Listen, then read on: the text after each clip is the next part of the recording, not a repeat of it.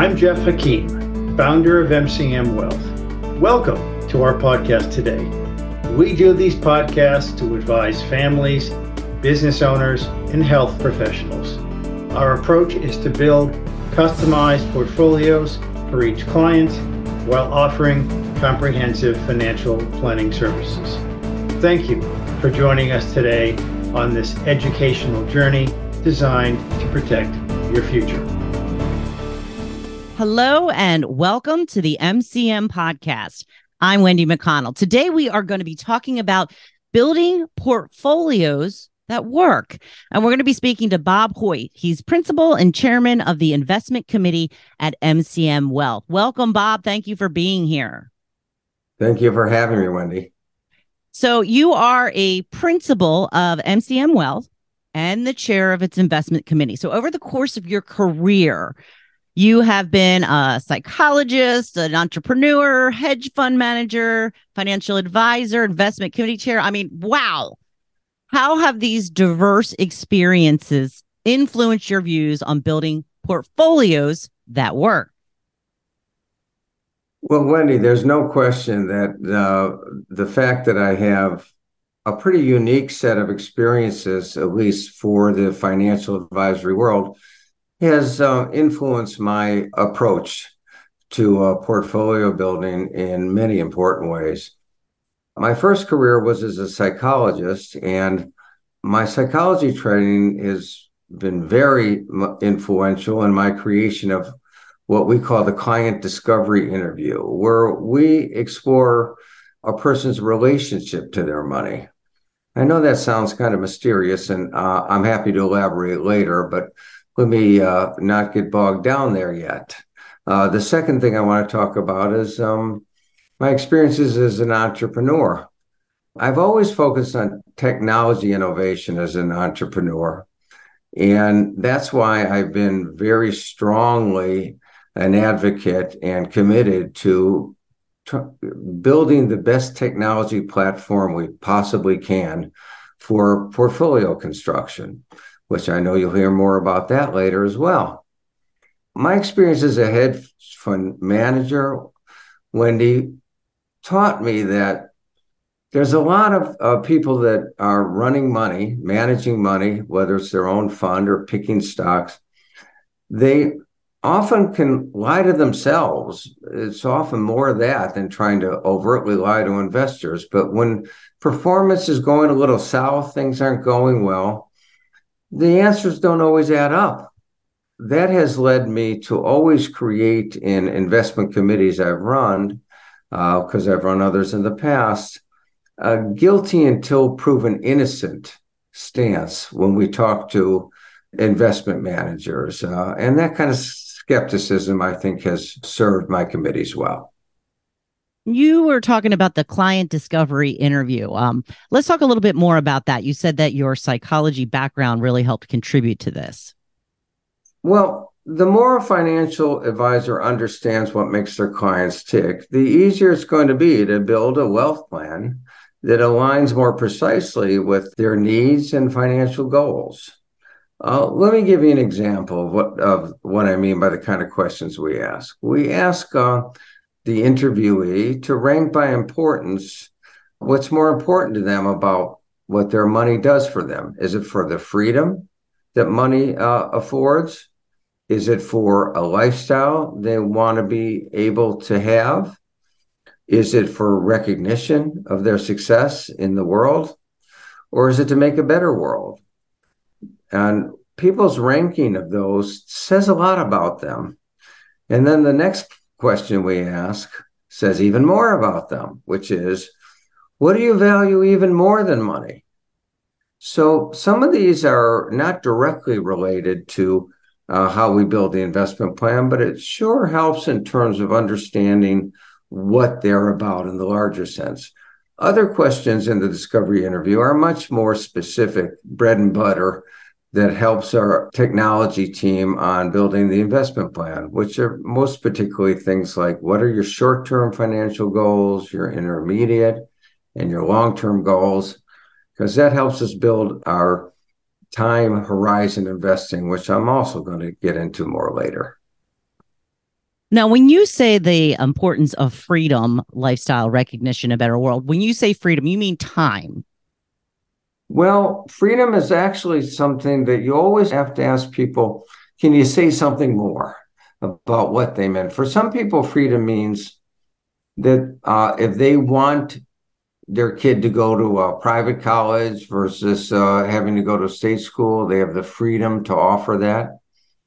Other people mean it more as the freedom to get engaged in either political or not-for-profit activities and not constantly having to worry about what will it cost me. Okay. So for a lot of people, freedom is simply the freedom to not have to think about money first and foremost. Okay.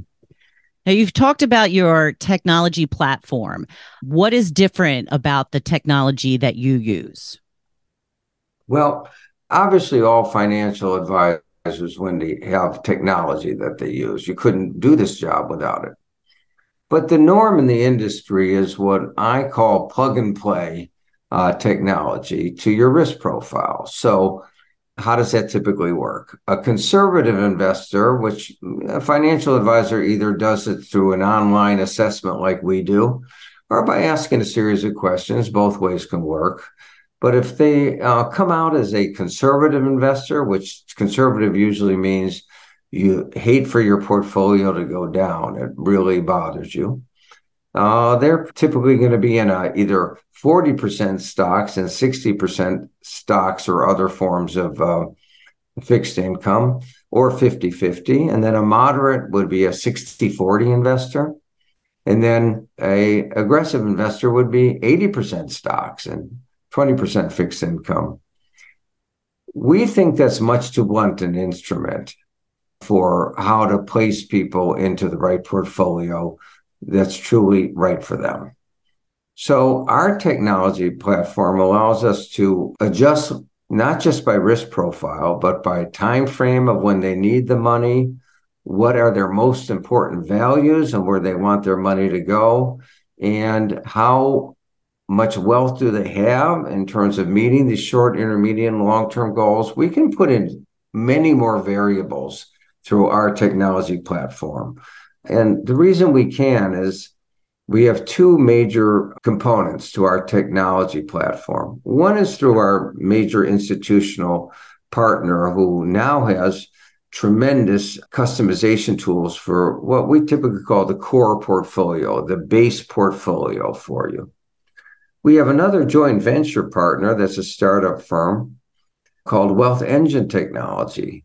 And they are much better at creating our satellite portfolios. So what do I mean by a satellite portfolio? They're very specific for something that the client wants or needs. For example, there can be an income sub-satellite. We have so much expertise in private as well as public income options that we can get people typically 8.5% to 9%, which is even today with bonds much better, is still quite an improved return. So if income is an important focus, either because of your lifestyle or because you're in retirement, we can create a specialized piece of your portfolio just for that. In an almost opposite sense, and this is particularly appealing often to our young professionals, there's a next generation satellite portfolio we can create of technology, which is going to be much more volatile, but could over time will typically outperform the S&P if you give it enough time for some of these emerging technologies to take hold and become dominant. Others want a mixture of growth and income. So we have a satellite portfolio called Dividend Aristocrats, which are not the ones that are the most high yielding, but they're the ones, why they're called aristocrats. They've been growing their dividends for 25 straight years to be in that satellite portfolio. So they not only produce income, but when the markets get shaky, these kind of aristocrats either go down less or come back sooner. We're even, Wendy, and this is kind of really exciting, and I don't see anywhere else where they've been able to do this. I frankly haven't seen a lot of our capabilities done elsewhere, is we can even design a satellite portfolio to a client's interest. Let me give you an example. Recently, we built a satellite portfolio for a client around defense industries and companies that are full bore producing munitions and rockets to resupply the Ukraine. And guess what? It's really true. Those companies are doing great now because they can't possibly produce enough. One of the things that's holding back the Ukraine is they're running out of munitions all the time. So these companies are trying to figure out how to increase capacity and making a boatload. They always say that war is good for the economy, right? Yes. Unfortunately, but true. Unfortunately, but true. By the way, this major institutional partner, we hope soon we'll be able to say their name. We can't yet, but I assure you, they're one of the largest and most respected financial institutions in the world. They have unbelievably great stress testing tools. So we can take a client's portfolio and say, what would this portfolio do? How much would it go down if we end up not getting inflation under control as we hope and having a much worse recession than we're currently planning? How much would your portfolio go down? What if we have no recession at all? How much more would that help your portfolio go up?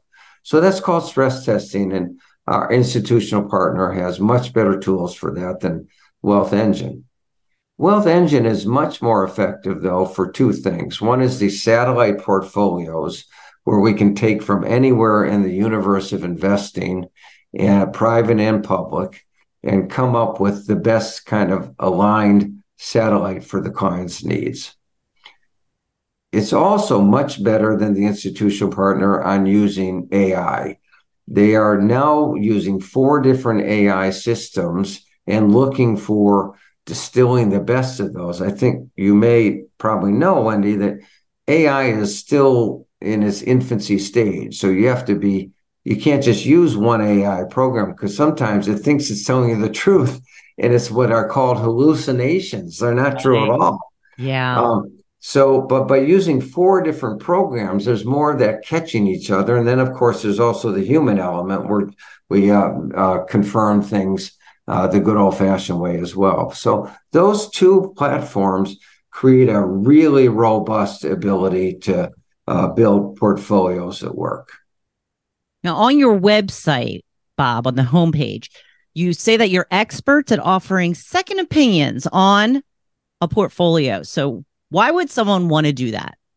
Well, that's a great question because it's unusual. You know, you hear about second opinions, right? Most typically with doctors when something's wrong, and we're not implying something's wrong. But on the other hand, we do want to work with people where they have questions about whether their portfolio is doing the kind of job that they think maybe it should be doing for them. It's interesting, Wendy, that most people have a much stronger feeling about their relationship with their financial advisor and are more confused about whether their portfolio is meeting their expectations. People easily get disoriented and confused when they try to think about, well, what is realistic for me? I'm not someone that just wants to go and have a roller coaster volatility, so I'm not going to get the highest returns all the time, but what is realistic for me? That is one great purpose for this second opinion. It does take us a lot of resources to do this, so we do try to limit this to people that may have a serious interest in either replacing their current advisor or adding us. Some people like a stable of a few different advisors for different things, which is a good model too. But the most important thing is to get people more objective and into the metrics of what is working in their portfolio compared to other alternatives that our technology shows them, so they can go, well, this is how much volatility is in your current portfolio. The one here we're showing you as an alternative has even less volatility, and yet its performance is better. Well, that usually gets people's attention. When Yeah, that sounds great. like that to them. Yes, it is great. And that's why people are generally thrilled when they see that, wow, this is the most common comment, Wendy. Wow, I had no idea. That's what people say. Yeah. Yeah. So let's talk a little bit about time horizon investing. Can you tell me about that? Yeah, that is something that isn't automatically done through a technology. It's more our experience. Having over 25 years of experience matters in our boutique firm. Boutique attention, we think, matters too. But what time horizon investing is that you can't just organize a portfolio around someone's risk tolerance. So that someone with low risk tolerance, you put them on all moderate or conservative, or someone with high risk tolerance, you put them in all aggressive. That's really not the right way to do it, in our opinion. What should be done is invest money by the time horizon of when you'll need that money from your portfolio. So short-term money, which is usually defined as 1 to 3 years, is money that you really want to have very little risk of it going down significantly. Why? You never want to sell an investment when it's down. So we put them into investments that are much safer. That would be the most conservative end of a time horizon structured portfolio. Intermediate is what we consider when you may need the money. And people identify this through financial planning, which we offer as a separate service, of course, so that if they're not completely clear on when they're going to need the money and how much, we have financial planning tools that will help them figure that out. Some people aren't even sure whether how much money they're saving, and financial planning can help with that as well. So intermediate would be sort of in the middle, right?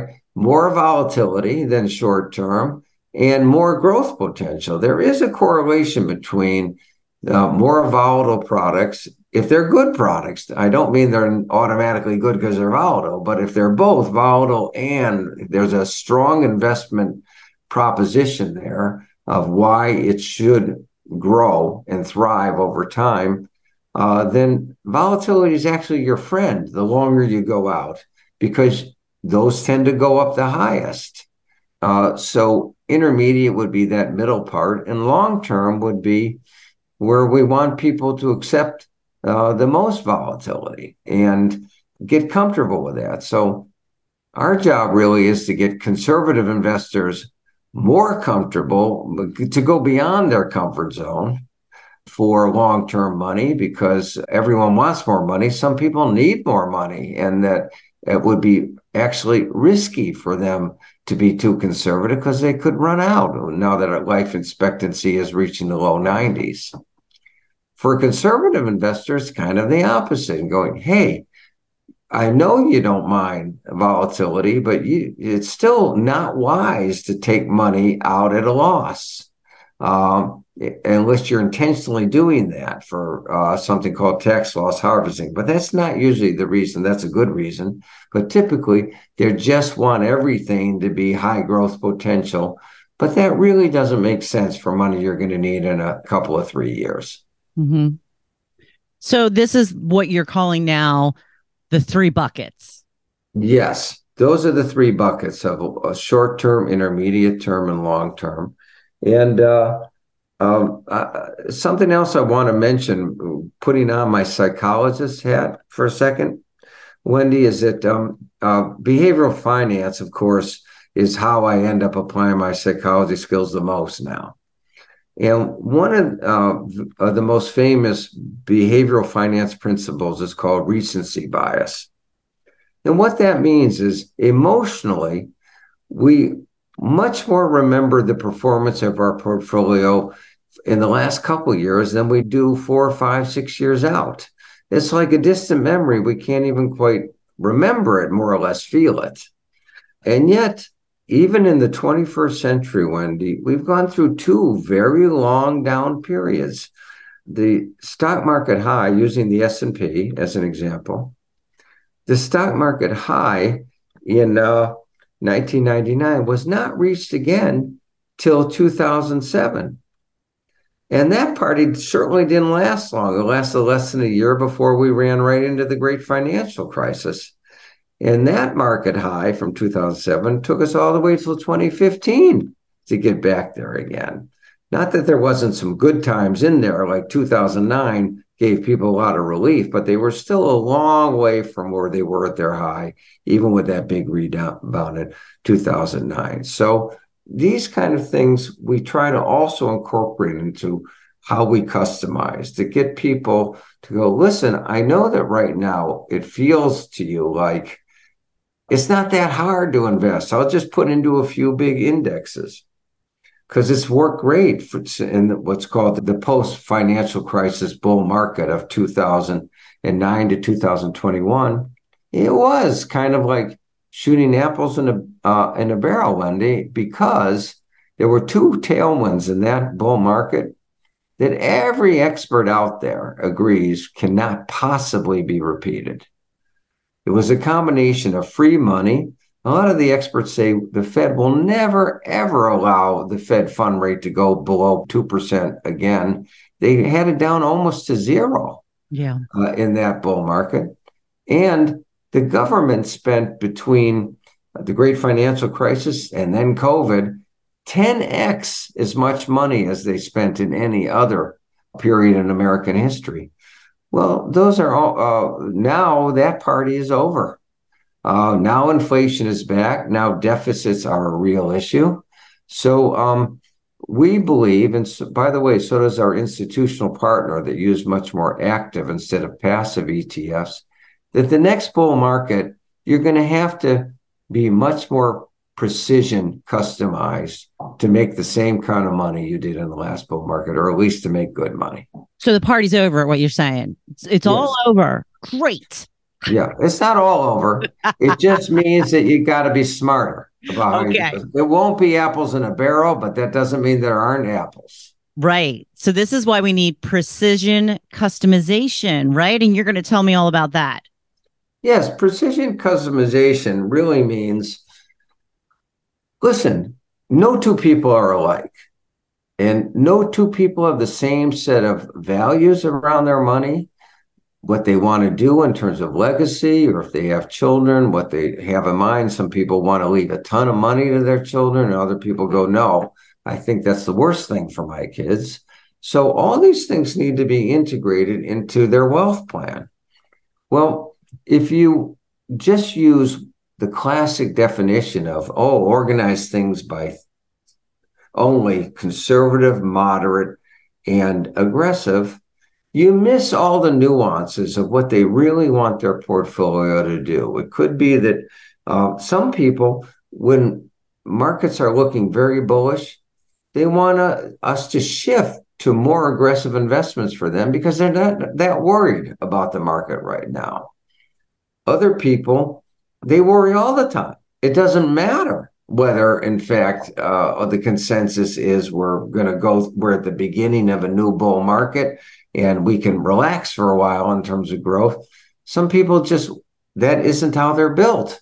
So they're going to still want more protection in their portfolio, but it's our job to go, okay, we'll give you protection, but how about a little less protection right now? And then we have to educate them and walk them through why you don't want to leave too much money on the table when you're in a bull market, and you don't want to take too much money off the table in a bear market, because when you lose a quarter, it takes you 33 cents to get it back. I'm not going to go into all the complexity of compounding. It would get us into a whole nother podcast. But when you lose $1, you have to make more than $1 to get it back. So it isn't one of the most important ways to make money is to lose less when the markets go down. That is a fact. So one of the things that goes through all of life is it's a fine line you need to walk, right? It's a fine line, and it's our job as an investment advisor to say, let me show you a map to these fine lines. That is a map that is actually a map just made for you. It's not about people. It's about you. When I say you, by the way, I mean you, the couple. We strongly, through our discovery process, the discovery interview, everything we do, we always pretty much insist, if it is a couple, that both people get involved, because it's our belief that somebody's going to survive. What if it's the surviving partner has been completely disengaged from investments? That gets pretty scary and unsettling. Even if you have money, it's scary and unsettling. So we take quite seriously educating who is the less involved one. Some people, just like you know about math phobias, of people that they see math and their eyes gloss over. But there are people that are like that about investing. Sure. We don't really settle for that. We go, okay, it's our job to put it in plain enough terms and simple enough English to get you more comfortable, because it's really not wise, in our opinion, to just completely hand off money to an advisor and say, I don't know what they're doing, but they're good. It's not our belief. Our belief is you need to be sure you understand us well enough to know how well we're doing. This is why we're such big advocates for the second opinion, free second opinion that we offer, because you need to get yourself educated and not just believe what's told to you, because everyone has all kinds of motives. Let's face it. Every financial advisor on the planet wants to keep the client. Who doesn't? Right.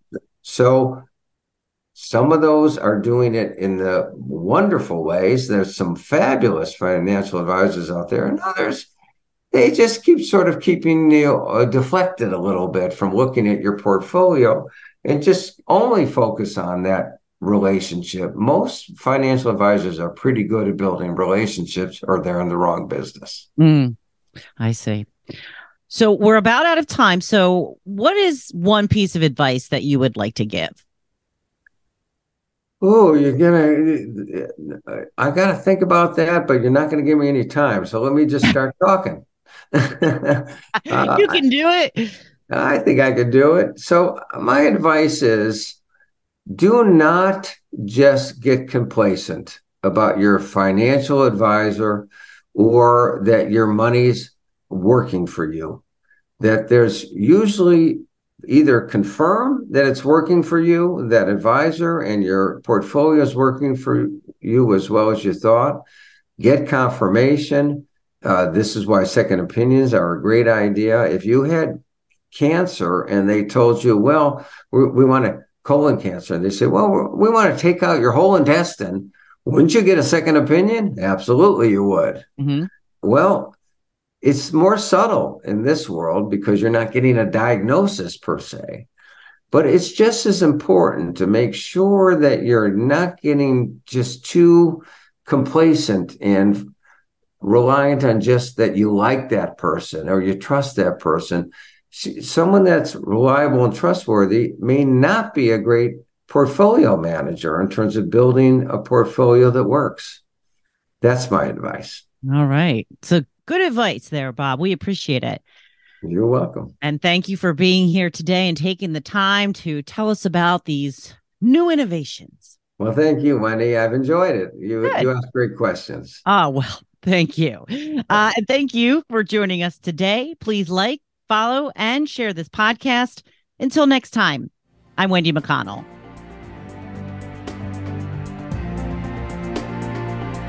This is Jeff Hakeem again. Thank you for listening to this episode of our MCM Wealth podcast. Please click the follow button to be notified of new episodes as they become available. Also, please visit our website at www.mcmwealth.com or call me on my direct line at 415-299-6574 so you and I can have an initial discussion. We look forward to learning about you.